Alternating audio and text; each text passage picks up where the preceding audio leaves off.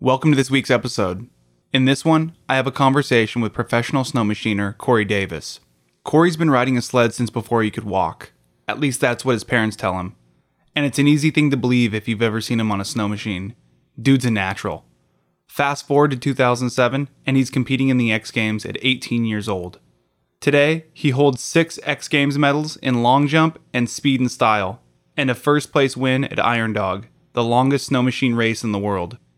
In addition to competing, he co-produced Winter Project, a documentary about backcountry snow machining in Alaska. Okay, time to give a shout out to the Crude Company men. These are the people who have subscribed to the Crude Patreon for $50 or more. Trina Duber, Seward Brewing Company, David North, Crystal Liska, Derek Adolph, Blue and Gold Board Shop, Shane Robinson, Sharon Liska, and Scott Liska. Thank you to everyone for your support. This podcast wouldn't be possible without you. If you'd like to subscribe and help this podcast keep going, go to www.patreon.com/crudemagazine. That's patreon.com/crudemagazine and pick the subscription tier that works for you. And if you have a chance, a review on iTunes also helps a lot. Real quick here, I want to give a shout out to Evan Phillips of the Fernline podcast for showing me the best way to record conversations remotely, which has significantly opened up who I'm able to podcast with. Alaska is a big place, and it's impossible to connect with as many people as I'd like to on a small budget. And this has greatly increased my reach. So thanks, Evan. I really appreciate it, man. Okay, back to Corey Davis. I called Corey after work the other day, and he hooked a mic up to his computer, and the conversation began. One thing I learned in the course of this conversation is how many riders are actually involved in professional snow machining at the highest level. Corey estimates there are only about 15 people who can show up to a competition like the X Games and not embarrass themselves or their sponsors. He goes on to explain that, in a lot of ways, snow machining is dying as a professional sport because the entry point is so expensive and the competitions are so few, which is a big reason why he started to focus a lot of his energy on producing snow machine videos. So here he is, Corey Davis.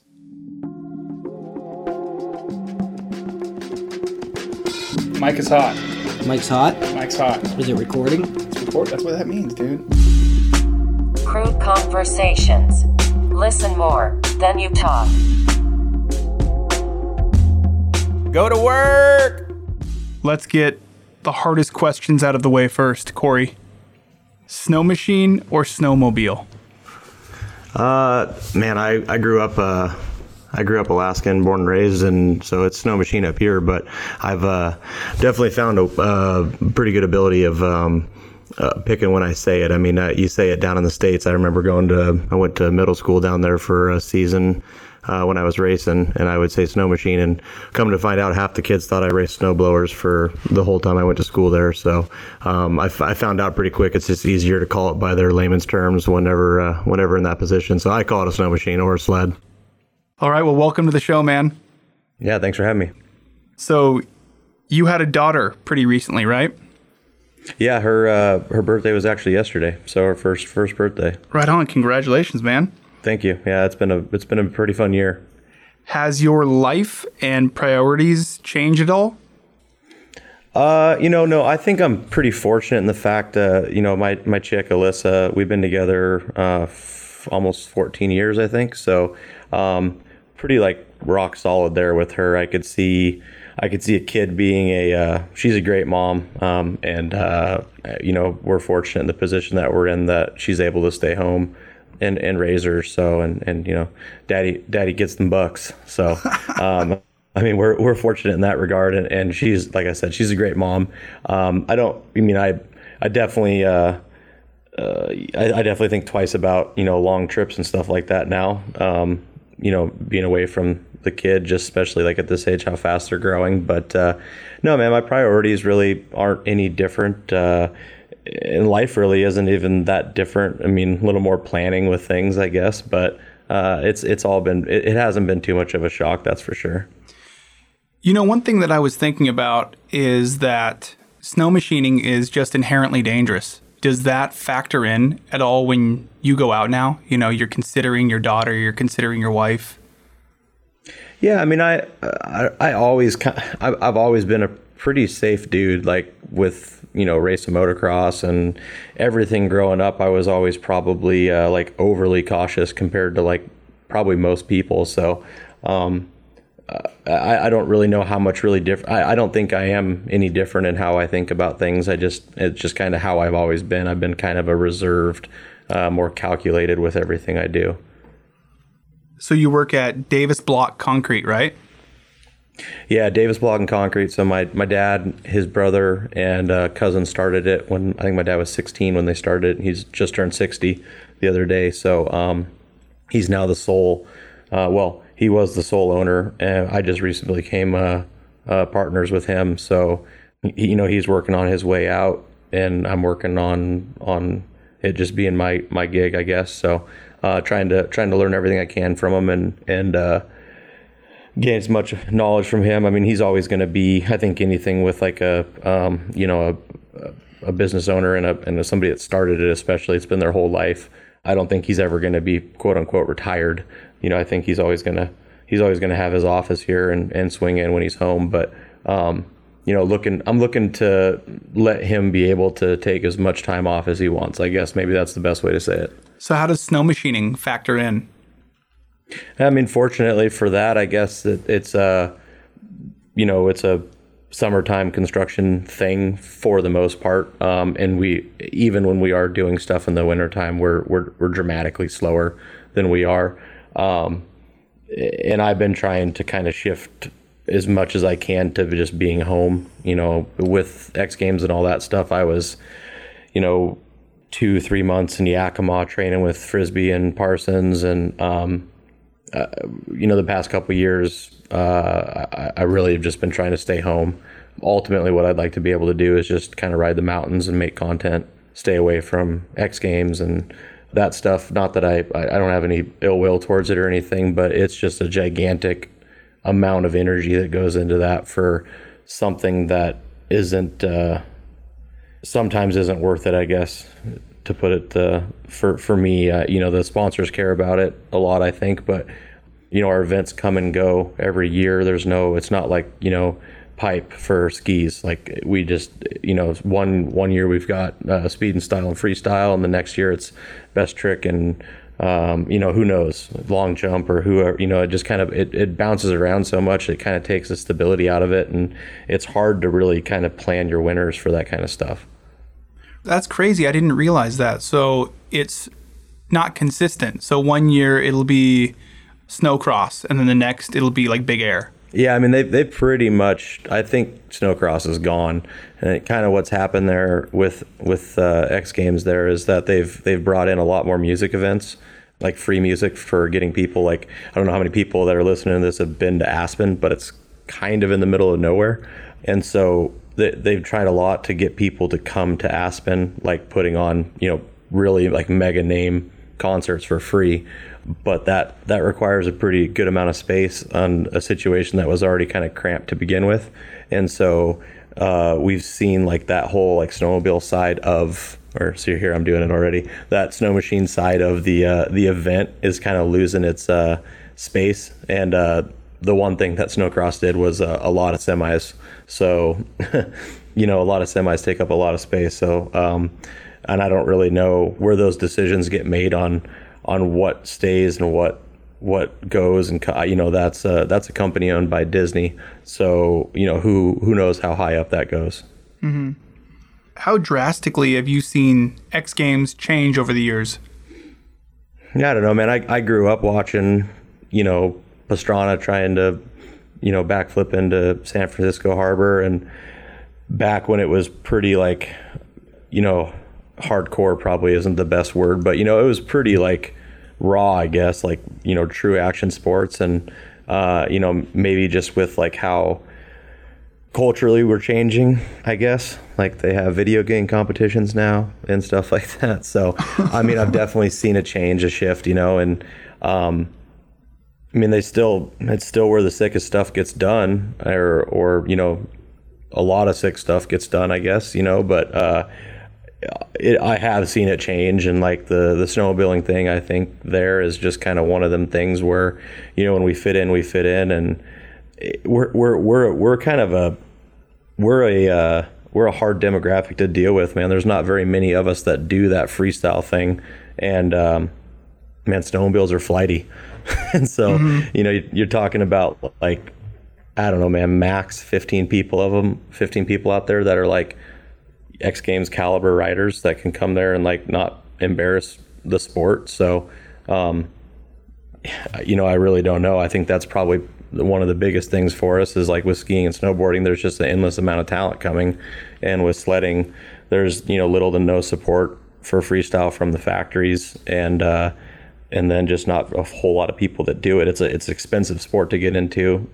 It's hard to build landings. It's hard to build ramps. It's hard to have a setup. It's hard to groom them.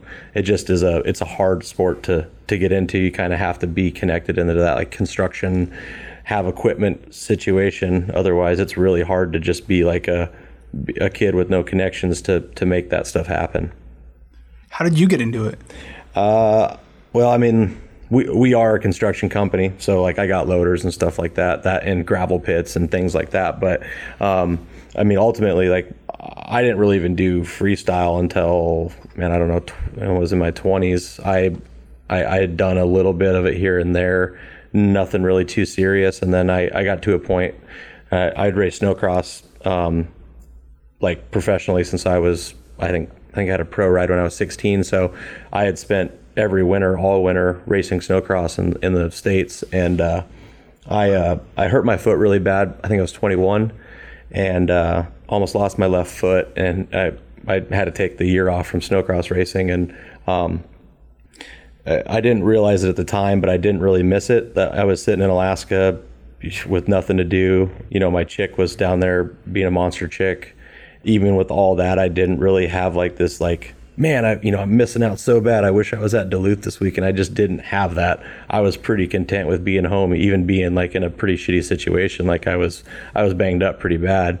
And I just really didn't have, I just lost the spark, I guess. And I saw that when I came back, because I came back the next year and raced. And I just was like starting to hate the Midwest. And I just missed home so bad. I just wanted to be in the mountains. And so I just told the team, I was like, man, I'm done after this year. I got to do something else. And I'd always, like, I had ridden freestyle. Like I could do a couple tricks or whatever, but I always got kind of like nagged because I didn't flip or whatever. So I just was like, I'm gonna give this freestyle thing a go. And at the time, like they were having speed and style every year. And I think at the time I even had maybe a couple medals in speed and style. So I mean, I did have some tricks or whatever, but that was just like very minimal effort I had put into it to learn those tricks. It all came pretty easy to me, and I just decided I was gonna kind of go for it, learn to flip, and I went to hit up Parsons, and that's kind of how we started. You know, me and Frisbee and him all started living and training together there in Yakima. And so you said doing flips.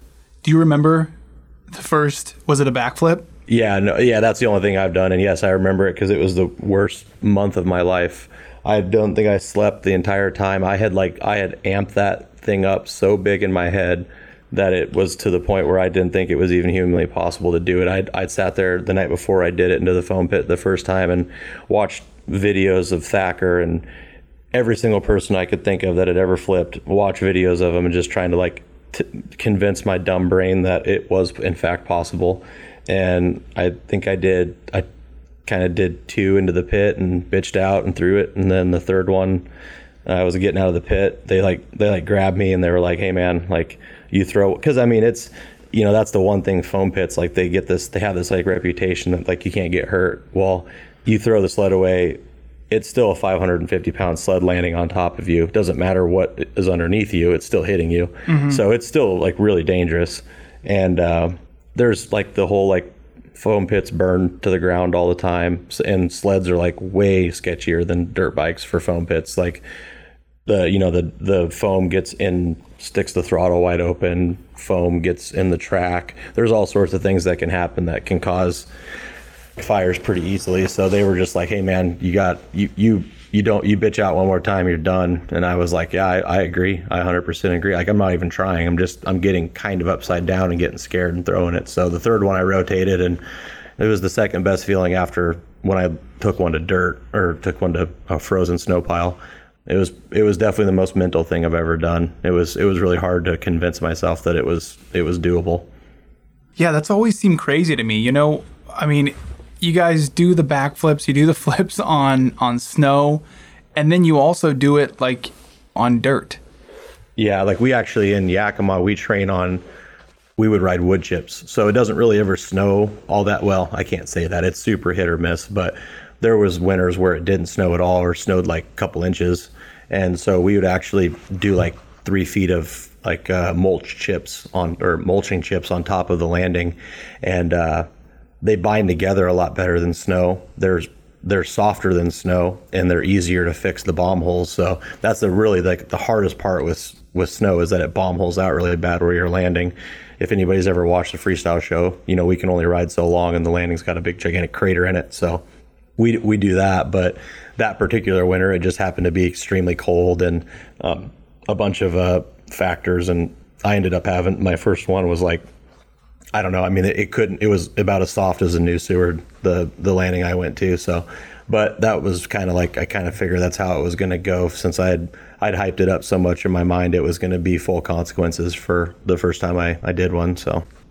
And so are you working on any other tricks currently? No, I mean, that was the thing too, is like, I wanted to learn to flip. And that was just like a personal thing with me. Like like Dane Ferguson always used to just give me shit. Like anytime we rode, it was like to the point where it's like I didn't even like riding with him anymore, because I'm just going to get hazed the whole time about me flipping. And it was one of them things where I had a mental block about it. 100% I did. So I really wanted to do it, but you know, I found pretty quickly, like I didn't have any desire to do like the gnarliest tricks. Like I wanted to do that flip for me. But kind of after that, what I was focused on was speed and style, which is like half racing, half freestyle. So, you know, I wanted to be able to flip because I needed to be able to do that to, like, you know, realistically be able to have a chance to, you know, podium or better. And so I flipped, and that was kind of like, I was happy. I learned a couple like small flip tricks, but I never had really any intentions of learning the bigger stuff.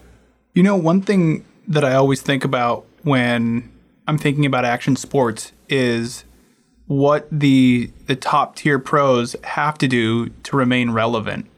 What do snow machiners have to do to stay relevant?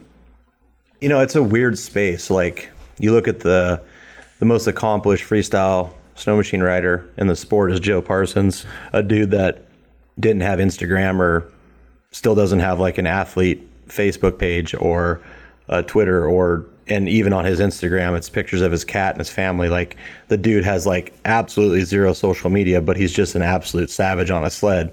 But outside of, you know, I mean, I know how good of a rider he is outside. I know that he's an amazing backcountry rider and everything, but like, that dude, just his whole thing is just X Games, and that's it. So I don't really know, man. I kind of like stumbled into the social media thing with racing. Like, I was a decent snowcross racer, but I kind of had a bigger personality. Like, I found myself around a lot of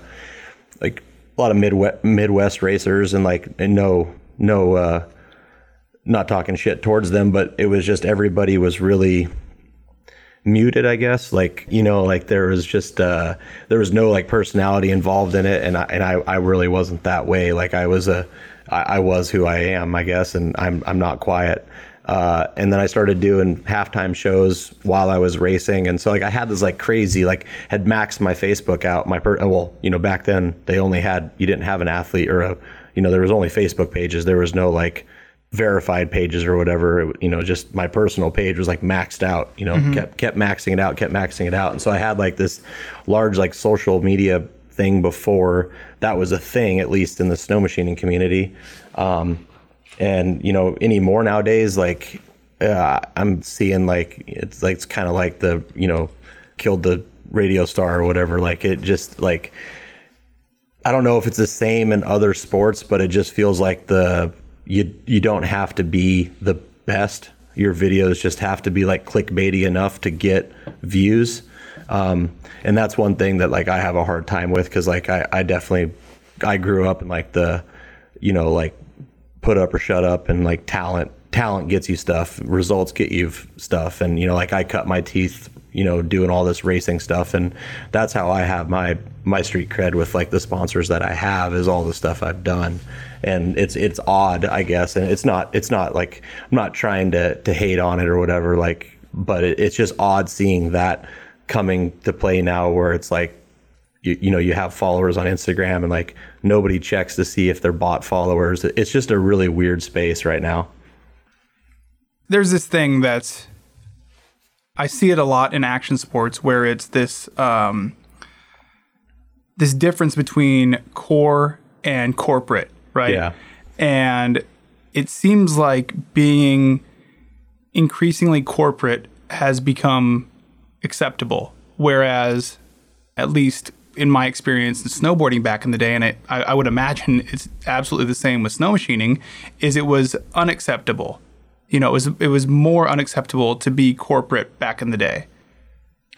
Yeah, and freestyle in particular, because freestyle was like the anti-culture, and that's why, you know, like I said, there still isn't like the support that I get for freestyle is because of my past in racing. It's my connections I have from that. If I was who I was without the racing, I would still be buying sleds and you know, doing that. But you know, my connections from racing are why I have the support that I have. So it is odd, because it is, you know, freestyle was truly like the anti-culture, and I always looked up to snowboarding and skateboarding for that anti-culture and like the anti-corporate and you know, sellout, you know, no sellouts and that kind of stuff. So it is, yeah, like it is odd to see that.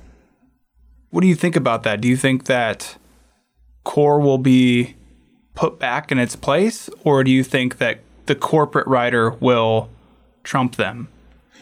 I don't know. I mean, I guess it depends on what kind of develops. You know, kind of what I see is like the next thing that kind of happens is like, do people actually start investing a little bit more like intel into like what do these views mean? You know, do you get like the engagement you're getting out of this?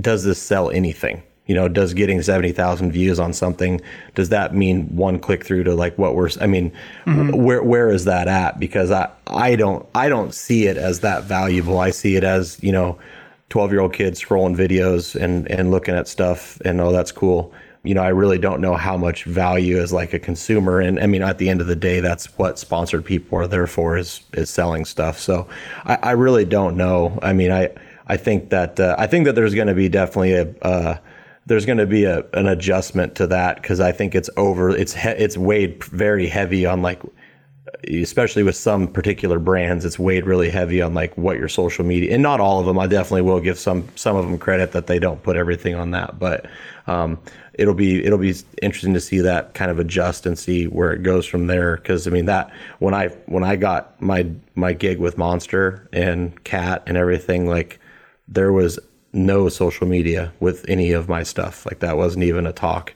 And I know that that's not how it is nowadays. So. And so were you grandfathered in, or did it get added to your contract? No, I mean, like, I guess I meant more of like, there was no like talk of like, oh, you have this many followers. That was just like there was nothing. I guess I don't even know if it's a part of my contract. I don't think it is. I don't think I'm like obligated for any certain amount of posts or anything like that, which that's something I've always had a hard time with, is like the, you know, pushing sponsored posts and things like that was always like tough for me, because it just like, you know, I want to be as like genuine as I possibly can, and I try to not bring any bullshit to anything I do, really. So yeah, none of my stuff is like has a social media part. I mean, I think maybe some of my Arctic Cat stuff has like a, you know, post about sled, you know, I have to post a sled or whatever, or, you know, on Arctic Cat. But I mean, that stuff happens authentically just with posting content. For sure. I think that there's absolutely an authentic way to do it versus a kind of sell-outy way. Yeah, and I think the biggest thing that I've talked in the past with guys and you know, sponsors in that position has been making somebody post something when you don't have content and it's clearly just a post to post is like, that's the worst. That's terrible. Like it's worse than not posting, or way worse than not posting in my opinion. So I've always tried to push that, like the authentication of like what I try to do, at least, I try not to be corny and try not to be, hey, check out this new thing. It rubs me the wrong way, always has. So being from Alaska, do you think social media has helped you stay relevant? Yeah, I would say. I mean, because otherwise we're an island up here, and with the videos, like the sled videos going away, and that really not being a thing, social media is about it, and that's what I hope to be able to continue to do is pushing out cool content. So I guess I'm, in a certain sense, I'm kind of relying on social media kind of helping me through like the next stuff that I want to do. So, or some way of, some form of it, I guess. But yeah, it probably definitely has. And it's just a lot easier for anybody to pump content out and be on social media. So there's just, I think what it comes down to is there's a lot more competition. There's a lot more dudes that are out there, gunning for those very, very, very few positions that actually, come with a paycheck in this sport. So, I mean, it's a dying sport in some ways. Like freestyle is, it feels to me like it's on its outs. There's less and less young people coming up in it, doing it for the reasons I stated, and not saying that the new people that are coming in aren't awesome.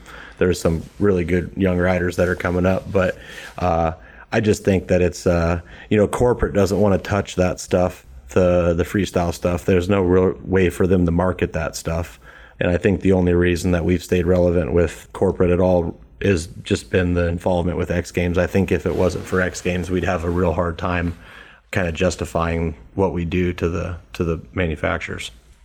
So why do you think it's falling off? I mean, is it lack of videos, lack of culture, an increase in social media, distraction?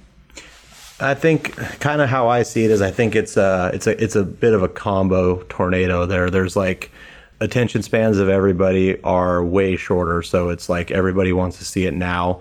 That's kind of half what killed the videos, is everybody just puts, I remember when videos on Instagram just came out, we were like very particular on, or, very limited on what we would post because we were saving it for a video at the end of the year. And like now it's like we do something sick, I'm putting it on in the parking lot, Mm-hmm. And then the other side of that, I think, is it's a lot of work. It's a lot easier to go out and do PAL carves, and then that kind of stuff is more relatable to more people. Doing a backflip at X Games is less relatable than 4 feet of sick POW and like a cool slow-mo shot, and like rightfully so, a cool shot. And I think a lot of people like to see stuff that are maybe like might not be stuff they can do, but it's close to what they can do, and that might just be more fun to watch for people. What did videos mean to you and your buddies back in the day when they came out? The like the Turnagain hardcore stuff, which is kind of what I started doing, it was more than just like that stuff had a lot of like cultural significance for us. Like that stuff was like the twins kind of had like this. And this is Sebastian and Giles, right? Yeah, Sebastian and Giles, the twins. Yeah, they had a cult following of people. They managed to like have a whole like generation of kids like that. I guess I was in high school. I was Turnagain 5 was my first video, and I was a senior in high school, I think, or junior. And it was like me and all my friends, all we used to do is watch those videos, and like, any chance we got in computer lab or whatever. And so I definitely see, for us, and it was just like you go, there's might not be every kid in the school or every dude with a sled, but it was a lot of us. And then there's, however many dudes all over the state that all felt that way. And you'd go to the spring days there at Turnagain, man, and there'd just be hundreds of sleds of kids that are just dying to be in that video, just hucking carcass and like going for it. And I mean, it was honestly like, it was wild, like especially them last, man, I don't even know what the numbers are, but when I got a little bit older, I mean, there was some wild stuff that was getting thrown down by just like and no disrespect, like just nobodies, dudes that had a race chassis and were just going for it. So it's pretty impressive looking back on it. And I'm really thankful that I was able to be a part of that whole scene, because it was super cool. And it's to the point too where it's like kind of borderline depressing now going up to Turnagain or whatever on a sunny spring day and there being like 3 people in the parking lot, because back in the day, if it was sunny and warm, like jump building snow, I mean, you like couldn't find parking spots. So it's pretty cool to look back on that. Do you think that Turnagain Hardcore kind of brought everyone together? It helped not necessarily create a culture, but it helped, raise the culture up. Those dudes were definitely way more inclusive than I rode for Slednex and the other films and stuff, and also way different. Like I filmed down 3 or 4 years in BC with Slednex and stayed there for a month or 2 at a time and filmed and stuff, and definitely like that was like way more of a no, we're the Slednex, and then in Turnagain it was like there was no you're not part of it. It was just like, yeah man, if you're gonna jump it, go for it, we'll film it and maybe you'll make the video. So they were way more inclusive than that. And I think it was really big for Alaska. Like it's kind of almost the same thing that's happening in Sweden right now with the Rough Riders. Like they kind of took what they were doing and ran with it. And I think it's the same thing that we were feeling up here as Alaskans, feeling so far disconnected from the industry. I think the Swedes are the same way. And now they got this video that they're pumping out this content and they're doing some crazy stuff, and I think that's helping them, and they got just dudes that are willing to go out and huck and put in the work of gnarly days of shoveling and stuff like that and getting sunburnt. Like they've got the dudes that are doing that. So it just kind of takes a little bit of culture and a fairly large size group of guys to be able to kind of do that stuff, because it is a lot of damn work to go out and build those jumps. So what needs to happen to revitalize the snow machine culture here in Alaska? I don't know, the jumping thing, like I think that's always going to be an issue. It's hard to market that stuff, and the manufacturers don't like putting out content of like huge jumps. They got very strict guidelines when they're shooting promo stuff of how high the sled can be off the ground, because they're liable. You show some sled, in a branded Arctic Cat ad, you show some sled going, 80 feet and 200 feet long, like, and then somebody goes out and tries it and they're like, hey, you said the sled can do it. I mean, they're pretty, I think their hands are kind of tied. I don't even think it's at fault to them. I mean, everybody's so happy now. So I really don't know like what it would take to bring that back. I'm a little bit of pessimist when it comes to that. I don't even know if it's truly possible. Everybody, I guess I don't know, man. Maybe everybody's just stuck inside playing video games, but it doesn't really seem like there's a whole lot of like youngsters coming up trying to swing for the fences on these big jumps or whatever. So there's some, man, and I love seeing it, the young ones. Like I have a whole group of young kids I ride with, and I love seeing that, but it's not a very big group. You know what I mean? I know exactly what you mean. I mean, I think having grown up in the snowboard scene here, I feel like the same thing is happening here with the snow scene. Skate scene, I think, has always been pretty small. Yeah. Just because of, the weather. Yeah. But I feel like snowboard shops and skateboard shops are the meeting ground. Yeah. For those two sports. What do you think is the meeting ground for snow machining? Yeah, man, I don't know, the sled skate shop thing, man. Like I used to do all my school shopping at your guys' shops. So, man, like I know exactly what you mean, like that. There's just like a vibe.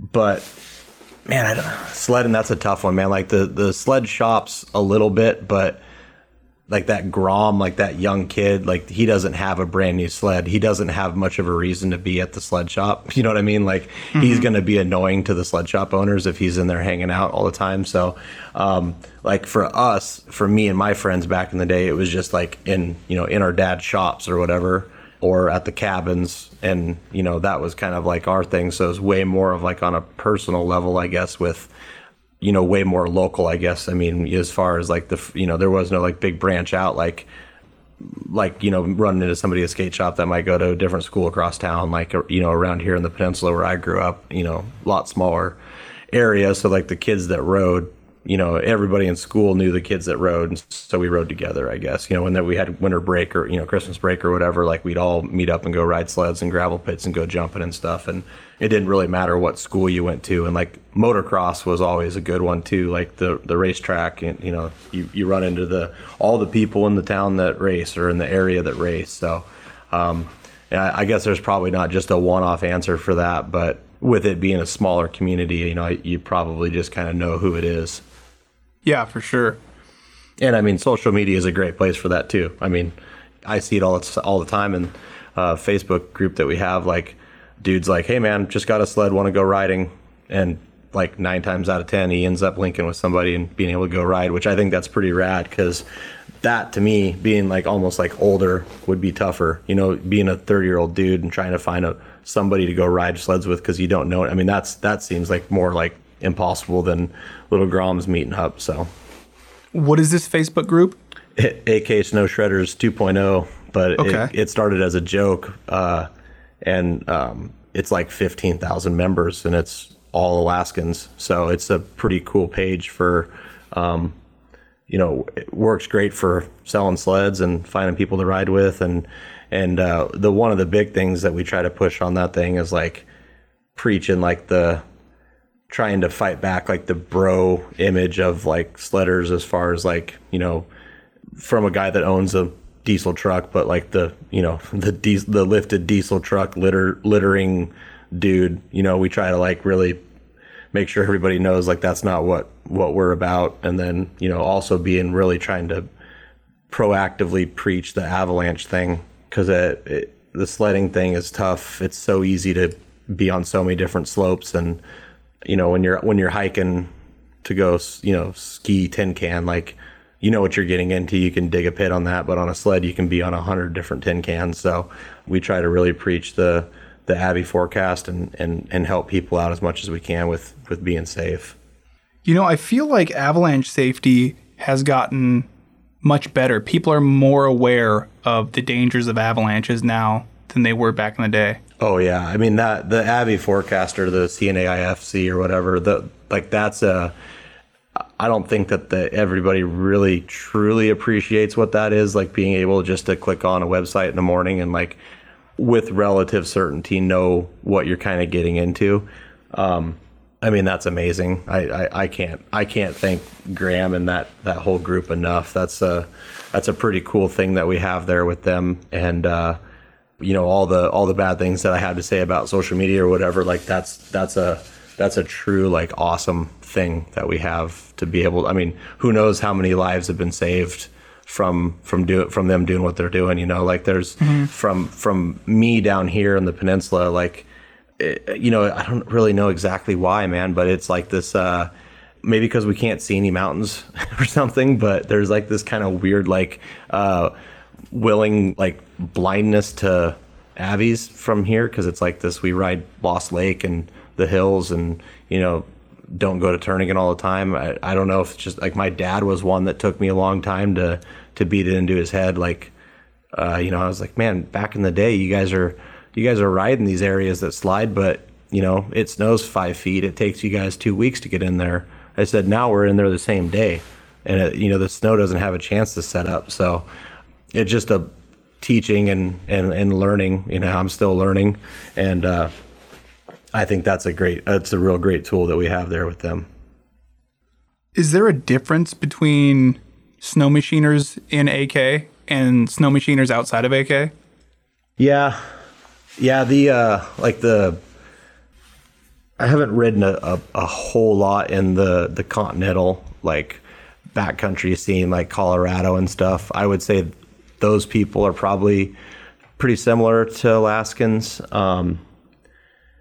But man, it seems like a lot of people, and I don't really want to paint with a broad brush here, but like in BC and stuff, those like the ski, snowboard, sledder triangle is way tighter. Like, when I first started going in there, like I met Treadway and like met a lot of ski dudes and snowboard guys because the circles are the same. And I don't know if maybe like on the BC level, it's maybe that just more people of a higher level, kind of congregate in Whistler, if that's maybe what it is. Or to me, it seemed like, and I think another big factor with that is that if you ski besides at Blackcomb, you own a sled. Like there's no hiking in Whistler. Like you ride a sled to the mountains and ride your snowboard or ski, and then you ride a sled back to the truck. So maybe that's what it is more. Maybe it's more from the other side that the skiers are and snowboarders are more like sledders than we are like them or whatever. And in the States, you got Colorado and Wyoming and Montana, a lot of cowboys and stuff like that. And those guys are pretty similar to Alaskans. Anytime you get like seasonal jobs, and a lot of them, I tend to see the same in people. When you're off for 6 and on for 6 or whatever, it seems to kind of breed the same sorts of people. That's interesting. The seasonal job aspect that you just pointed out. I mean, I wonder what that is. Is it just because maybe it's the same type of work that we see up here?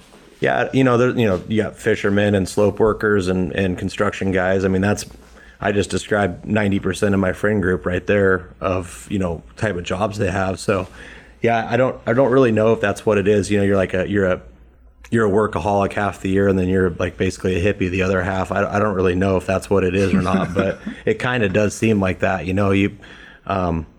I really don't know how to describe it, I guess, but it's kind of like, you just kind of gravitate towards people like that, it seems to be. That's great. I feel like you just described my dad. He's a workaholic for half the year, and then he's just a hippie for the other half. Every time that he goes to Hawaii or, wherever else he's looking for waves, he always just rents like a van or something, and he sleeps in it right on the beach. Yep. I really wish I liked surfing more, because it sounds like a pretty sweet way to spend the winter. Yeah, same. So in 2017, your team won the Iron Dog, a snow machine race that follows the path of the Iditarod. For those unfamiliar with the race, it's the longest snow machine race in the world. What's it like to medal in something like the X Games versus winning something like the Iron Dog? Yeah, that's kind of been like, I talk about all this stuff, like how I kind of just get burnt out on something and try something else. Like I've always had I've really enjoyed doing a lot of different things. Like I've really enjoyed doing cross country, doing snowcross, doing freestyle. So I take a lot of pride that I'm a multi-talented rider and can do something that's so different, because there's about nothing that's the same on a cross country sled versus like a freestyle sled. So besides that there's snow machines, they couldn't be more different. So I take a lot of pride in that, and I enjoy being able to do both of those things. I imagine it's pretty cool winning a heavy local contest like Iron Dog around your family and friends. It's got to be a little bit different than winning the X Games around a bunch of strangers. Yeah, the Iron Dog was pretty special to me, just because my that's been his life for, I don't know how old he was when he started, but he's won it 7 times. And I mean, for as long as I've been alive, it gets cold out and he starts working on Iron Dog sleds and practicing. So, for my whole life, that's been his goal in the wintertime. So, that was a pretty big point of pride for me to win that. And, I mean, there was everyone there that, all my friends and family. There was a little bit of there's a little bit of a dark cloud around it, but with the drama that went on with it, and that definitely did, like, I need to go and win it again and feel what it feels like without that. But there was it was one of them. It was just so weird that it kind of was like a day or two later that it kind of sunk in, I guess. But. And what is this dark cloud you're talking about? So there was an issue with, we were in second place and the team in front of us got disqualified for getting assistance outside. You're not supposed to have any help. And there's a section of the race that they allow for fuel to be dropped. Like a plane can drop you fuel, or someone can bring you fuel. But anywhere else in the race it's illegal. And they, kind of made it pretty clear that they weren't allowed to help with the, if somebody brought you fuel, they weren't allowed to help you with the fuel. And they had guys pushing down on the back of their sleds to burp. The sleds got air bubbles in them. And so to get all the fuel in the sled, they kind of had to burp this air bubble out by pushing down on the back bumper. And it ended up getting them DQ'd. And so it's one of them things where it really sucks because it's, there was still a lot of race left, and by no means did they have it sewed up. So it's just a tough one because there's a lot of people that say that we didn't win, and I know how to feel about it. I'm more than happy with the win. It was one of them things that in the moment, in the time, there was just a lot of stuff got kind of ironed out after the fact, after we got our check and our trophy, that kind of made it a little more clear. But in the time that we were standing there on the podium, it wasn't definitely as fun as I think it would be normally. So like I said, I need to win it again. I think that's similar to like performance enhancing, right?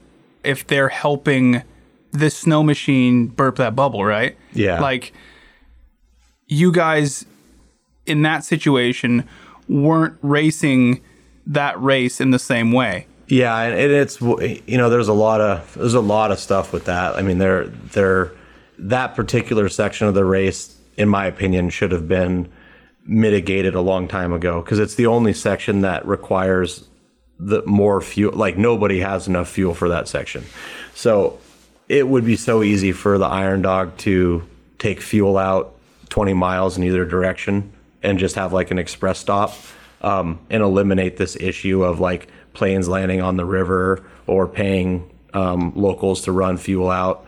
And we never, I raced it with my dad and just with him helping me when I was racing it on my own too. It was like, it's the same way I think. It's like, I don't trust anybody enough to let them ruin my race. So like we would just strap an extra $5 onto our running boards, and that's what we did.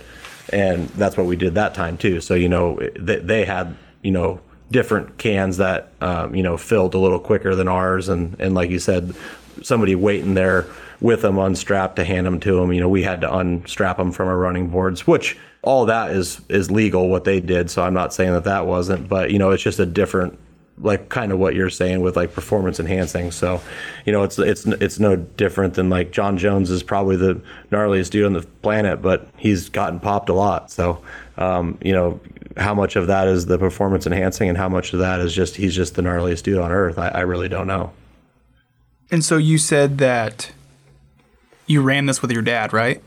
Yeah, I did it with him actually the winter after I got hurt, the year I didn't race down in the States, and we got third that year. So third place with my dad was pretty cool. It was surreal a little bit because it was my first run. So, and I was just kind of following a taillight the whole time. So it was a pretty easy race, and it was the year that we got a lot of snow. So a lot of snow makes that race, for the most part, easier. A lot less stuff to hit, so. What's it like being out there in the middle of nowhere? Yeah, I was growing up around it, with my dad. You hear all these stories and stuff, and I think that like his generation that did that race when it started in '84 or whatever, I think those dudes are a lot gnarlier than what we do. We're going faster, but I mean, those guys had compasses and maps. We've got sat phones and GPSs, and so if you look at it like. It's a real, or not scary, but it's like a pretty daunting thing to think of when you think of it as like a 2,000 mile long race. But really what it comes down to is it's a bunch of check stops that are 100 miles long. So you're really going in between villages that are, 100 miles or less. So it doesn't feel near as in the middle of nowhere. The one exception to that is when you get on the coast, that can be, weather blows in or whatever, that can be a little eerie. But it's never too over. I always like tell rookies and stuff, I'm like, dude, it's not what you think. Like you're gonna get out there and it's just like these check stops are just whipping by. It's like, oh, there's one, you're just cruising through, and it never really feels like you're in the middle of nowhere. There's parts of it that are, But then, you come up on a check stop and there's people and planes and stuff. And so it never really does feel too crazy to me. And how long did it take you to do it? Oh, it seems to be, it's like mid 40s is what it takes, 40 hours, something like that, 45 hours of riding. It takes 6 days to do it, but with all the layovers and everything, I can't remember what the record time is. I think it's maybe 42 hours is the record right now. And how fast are you going? I don't know. Average speed's got to be like 60 plus or something, maybe 70. And so when you're going that fast and it's dark out, what if you hit like some chatter? So like the dark is actually, I would take dark over flat. Flat lights way worse. We run like rigid lights and have quite a bit of auxiliary lights on our sleds. And when you're the guy in the back, you really just have to watch for taillight. Make sure that taillight doesn't do anything too crazy. Flat light is by far the worst. Like, daytime, cloudy, white out, or, maybe even snowing and no definition. That's the worst. That's when you hit stuff that you didn't see. That's when you hit the bump that you didn't even know was there and you're not ready for it. And then you're just kind of hoping that you don't mess anything up too bad. But I mean, the race is just a big variable. It's a 6 day long roll the dice kind of deal. So you mentioned hearing stories about the race back in the 80s. What kind of stories were those? Just, you're hearing about rebuilding sleds and all this stuff they broke and towing sleds for hundreds of miles. And it just kind of over, I think the course of my life, it was built up into this like, impossible task. This race was, larger than life kind of deal. So when I actually lined up on the line to do it, I had never even been past Squintna. So, I'm like, I don't know what to expect. I've seen pictures, but you don't really know what you're getting into. And then, kind of once I was in it, it was like, oh, this is just out for a ride. It's a long ride that we don't stop. We don't go back to the same place we started. So I think it's pretty awesome. It is a pretty cool race, man.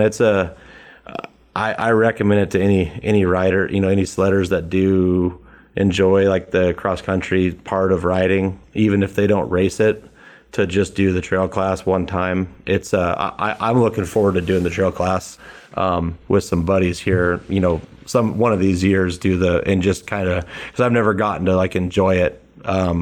You're always just going so fast, but man, I've had some pretty amazing days out there, like going through Rainy Pass, and it's, crystal blue, clear skies, and, all you want to do is like stop and look around a little bit, but it's a pretty beautiful way to see Alaska, that's for sure.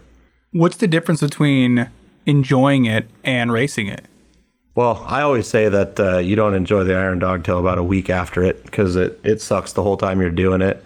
Your ass is chapped and you're cold and you got frostbite and, but it's like high quality fun. It's the difference between going on a roller coaster and doing the Iron Dog. The roller coaster, you don't remember about it, but as soon as you get home and unpack from the Iron Dog, you're already talking about next year. So, and I think that race like really suits like workaholics, especially like construction guys and stuff, because it's like, it's off season and it's just another something to like occupy your time with. It's like I can focus 100% on this, and that's all I think of. It's the only thing I got to worry about is Iron Dog. And so it's interesting to see, all the different types of guys that kind of get wrapped up in it. But it's just cool, man. It's something so unique, and it's, it's kind of grown into something that's crazy. That some of the work and some of the hours and miles some of the guys put into this race is pretty impressive. Are there any like OGs that have been doing it forever that you're like, oh, there's so-and-so?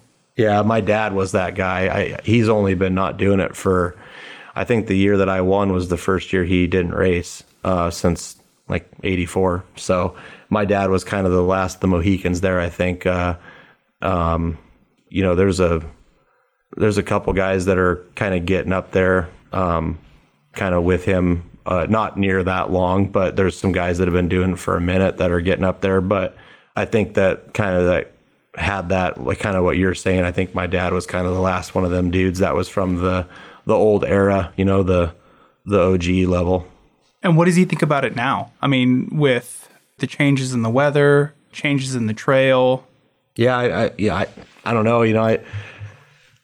The weather thing, like I don't really know. I don't know how much of that, like, that's a tough one because like I just don't, I don't know. It's so different up there. I've gone through a section that had 6 feet of snow, and then the next year it had 2 inches. So it's a weird. And then 2 years later it had 6 feet of snow again. So it's a really weird thing. It just kind of seems like that race never is consistent, no matter what. No matter what it's doing, it's not what it's done. And then with the.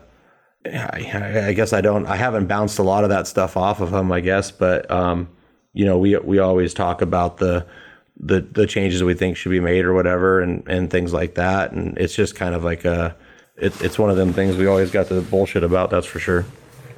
And that's rad that you are able to have this common thing that you do with your dad. Like he's been doing it since the 80s, and he's able to share his passion with you.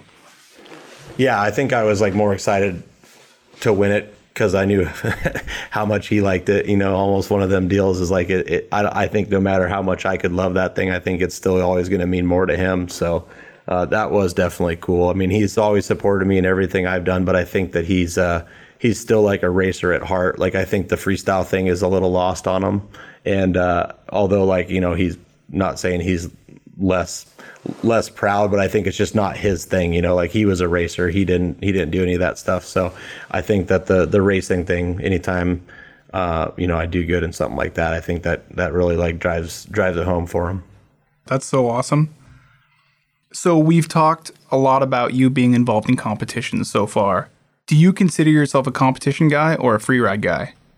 Yeah, that's the thing. Is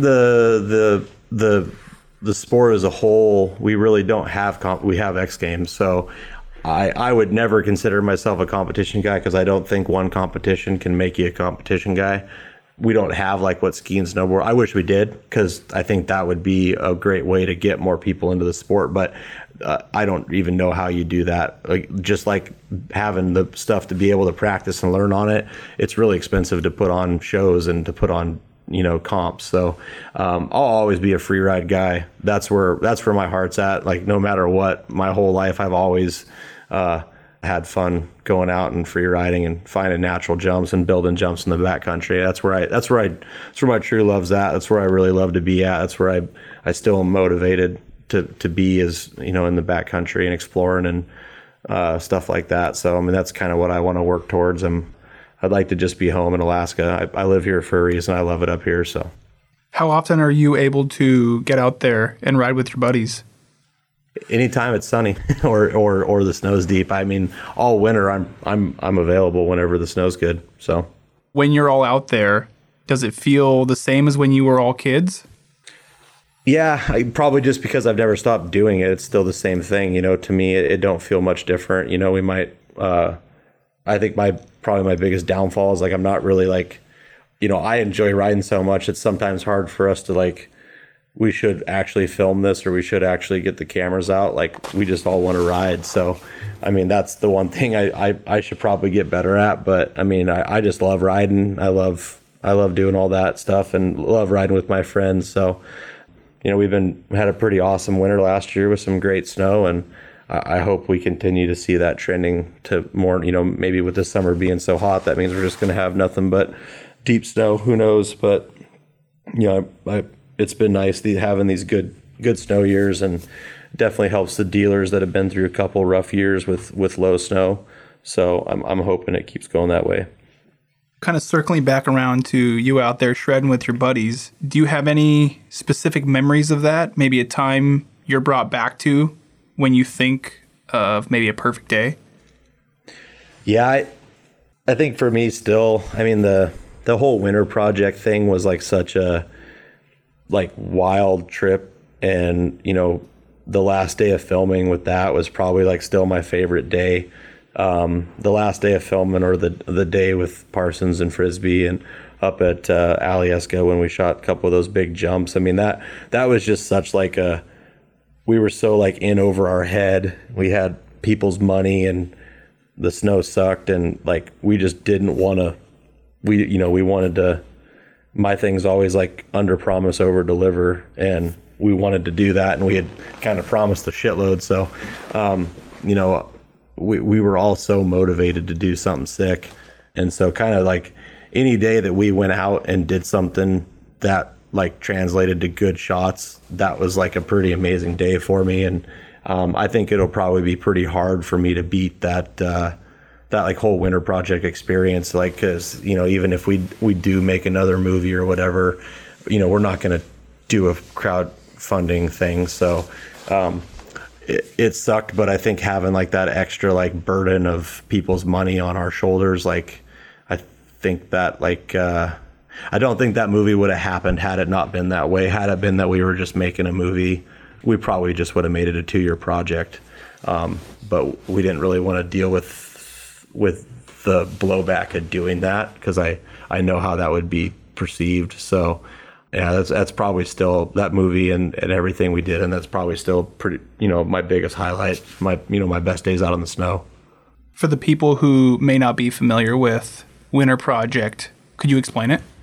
Yeah, it was an idea that we did with Travis Smith and Kyle D'Ambrio, Hybrid Color Film, and we did a crowdfunding thing on Kickstarter and raised like $160,000. So it was like the most successful action sports video ever funded, and I had zero faith that it would work. I didn't think there was a chance in hell that anybody was going to shove out money for that thing, buy a video that didn't exist. And I thought if it did work, it would be like, you know, a bunch of people at $5 or $20. And what it ultimately ended up being is like less people at way more.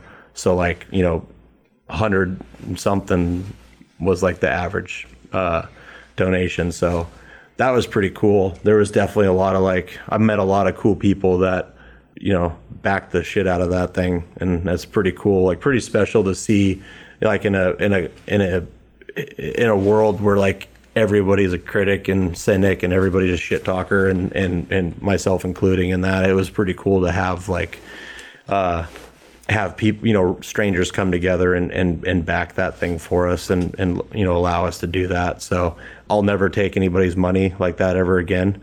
But it was super cool to do, that's for sure. Was it just too stressful? Yeah, man, it was just like we got the money, and then everything done after that was like we're spending people's money. Like Travis bought a truck and we had it wrapped, and it was like, oh, you guys, you know, fund the Kickstarter and get a new truck. And it was like, well, no, he happened to buy a new truck, and it was like, well, why don't we wrap it? So, you know, it was just kind of like, it's no different than borrowing $100 from your buddy and then going out to dinner or whatever, you know, like your buddy's going to be like, hey, where the fuck's my money? So it kind of was like 1,000 people like, hey, where the fuck's our money? So it's one of them deals. I'm just not the kind of guy that likes borrowing money. And so it felt weird doing that. But like I said, man, I wouldn't trade it for anything. I'm glad we did it, but never again. It's amazing that me and Travis are still friends after that. That's for sure. Did you guys have some pretty crazy fights?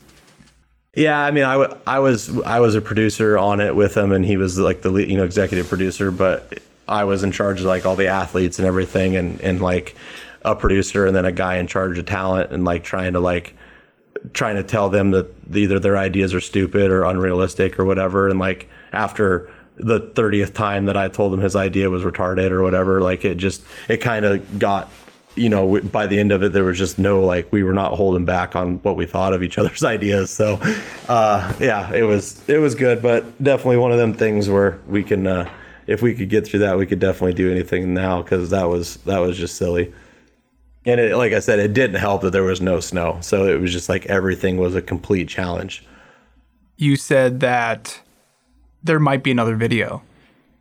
I'd always have wanted to do another one, I think. And I think that we might be moving towards that being more of a possibility.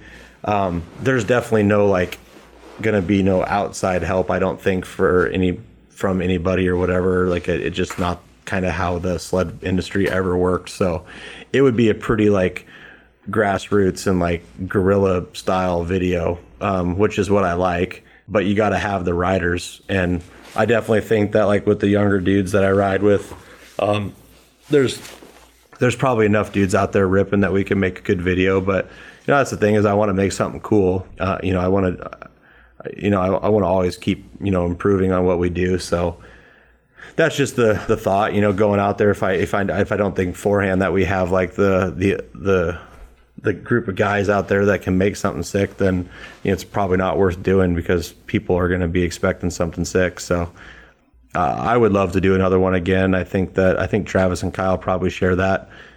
And really what I think it would take is just like a good winter, just kind of one of them, a good winter and a late spring. The late spring is pretty key because that's when we really get the big jumps and bang those out, is when the weather starts being a little bit more forgiving and some longer days to shoot with. The winter time is kind of rough to go out and get 3 or 4 hours of sunlight. It's kind of tough to get much done in that. So a longer spring would be pretty clutch. Do you have any idea about structure of this video? Would it be a documentary like the last one, or would it be something different? If it was up to me, it would be way more old school, like THC style, just showing clips. I mean, probably not as like helmet on as like what the Twins did. Probably a little bit more personal and a little bit, maybe not necessarily like interviews, but a little bit more talking about maybe what we're doing and breaking it up into maybe like parts of the winter or something, I guess. Not so much just like a rider's like segment, because I do think a lot of, as a kid that grew up watching that stuff, I always had so many questions and like authentic people talking about stuff, I would have ate that stuff up. So if I was going to do it again, I'd want to definitely show some helmets off and show a little bit of what we were doing and talking about it, I guess. But yeah, definitely not a documentary. Would you guys be talking about spots, like different zones as you're there, or would it be kind of separated by zones? Yeah, I guess I kind of see it more as like a kind of like a linear thing through the winter, starting at the beginning and not really so much, like not to ride his nuts too hard, but like kind of like Travis Rice's videos where it's kind of showing as the winter goes on. That's kind of what I would see it as. And because that, to me as a rider, that's how I would kind of want to watch it from early season into spring and kind of see the progression go through the winter, I guess. Would probably be how I would visualize it happening. Right on, dude. So I asked the Crude Instagram followers what they would ask you, and I think I got a few good responses. Jared Bush asks, what's your favorite place to ride in AK? I guess if we're saying snow's good everywhere, probably like the Squirrel Flats area, Placer. If I had to like say you have to pick a weekend and that's where you got to pick, you don't get to know what the weather's going to be, I'm going to say Valdez, because you can kind of find good snow no matter what in Valdez. You can go to the trees if it's blown in. So I love Valdez. I just hate the drive. And for close to home, I love Squirrel. I love Lost Lake too, man. I don't know. They're all so different. I really don't have one, I guess, that I could pin down. But that's why I love Alaska, because there's just so many different zones, and I like riding them all. So kind of, I don't know. So Brandon Smith asks, what's your went too big story? Like a time you just shot the moon too hard. Oh. It wasn't necessarily too big. This was like back in the Firecat days. I didn't really understand why I kept blowing my sled up, and it was because I had been given a certain brand oil from Slednex, and it took me a while to put the two and two together of why my sled was blowing up. But long story short, I went to the Turnagain to ride with the Twins and film, and sled blew up, and it was like, man, it really sucks. I wanted to hit that jump, and they had like when they were like hard in it, they had like a token like THC sled that they had, like it was like a legit Skidoo race sled that like they had every day with them for when one of the, I was the only dude that rode Arctic Cat, but like, or one of the only dudes, like everybody rode Skidoo. So it was like, oh, when you yard sale your shit, grab that sled and just take it and go do whatever. So granted, not the most like well-maintained sled. And they had They have like a slipper gear in them in the chain case. So like you don't blow the chain. It's like a wound centrifugal clutch. So when you like have a hard impact, it like spins inside of the gear and doesn't just snap the chain. Okay. And come to find out, those were really notorious for going out in the Skidoo. Like it would wear out. And so like instead of like, a situation where it would break a chain and it would spin, it would be like maybe like you landed kind of hard and then it would slip. And so I hit this big step down up by world record on the top of Turnagain and hit the bomb hole, like landed perfect, and then going downhill, hauling ass, and like land and like bounce, and like got to give it a little gas to bring the front end up, and there was nothing there because the clutch or the lower gear was slipping because the thing was worn out, and caught the ski tips and like just ass over. But like I kind of pride myself on not crashing a lot, and just absolute goon show, like skis over bumper probably 20 times, starfishing down the mountain. So jeez, that's gnarly. Yeah, that was like a bad day gone worse. Like blew my sled up and then just went and like starfish down the mountain. So that's a pretty good one. So Fly Fishing Rick asks, do you consider yourself an athlete? Not really. I'm sure he's probably being a dick or whatever, but I don't know, man. I with like snow machining, it's like all come like probably to like a fault of my, or probably to my downfall, like too easy to me. And so like I've gotten kind of where I'm at with the exception of a couple years of snowcross racing, like with like kind of minimal like quote unquote athlete. I mean, I'm sure technically I am an athlete, but nowhere near on like the level of like you talk about like Michael Phelps or like guys like that do that kind of stuff. No, I don't think I am in that regard. But on a snow machine, I think I am, I guess. But not when you put me up against other guys that are well more athletic than I am. And I guess just to give this guy the benefit of the doubt, I hear that about snowboarding, where certain snowboarders don't consider themselves athletes because then they would be one of the competitors, rather than the person that's just doing it for the love of it. Oh yeah, and I didn't take any offense to it. I don't. Even if he was or wasn't, I'm not offended by it at all. Because I've been asked that plenty of times too myself, and I guess I don't know. I mean, in the realm of like on a snowmobile, yes, I guess so. But in the big picture, no, I don't think so. And to close this out, Ranch Dressin asks, "Is the Yodeling Kid remix still your favorite song?" Easily, no. It was for a minute, man. That Slush Cup, that thing was on repeat, but that's pretty funny.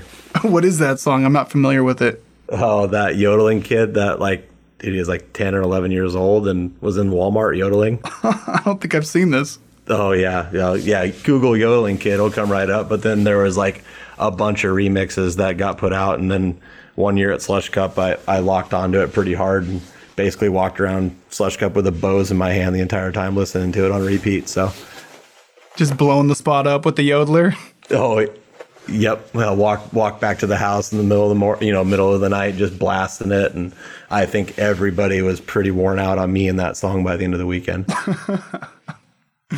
Well, right on, dude. Well, thanks for being on the show, man. I really appreciate talking to you, man. It's been great talking with you.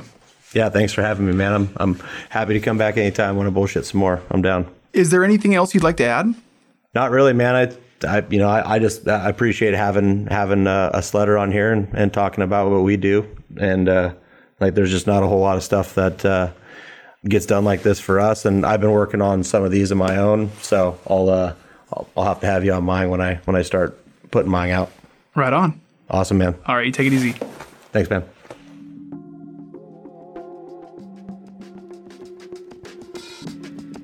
For more information about how you can support local grassroots journalism, go to www.patreon.com/Crude Magazine.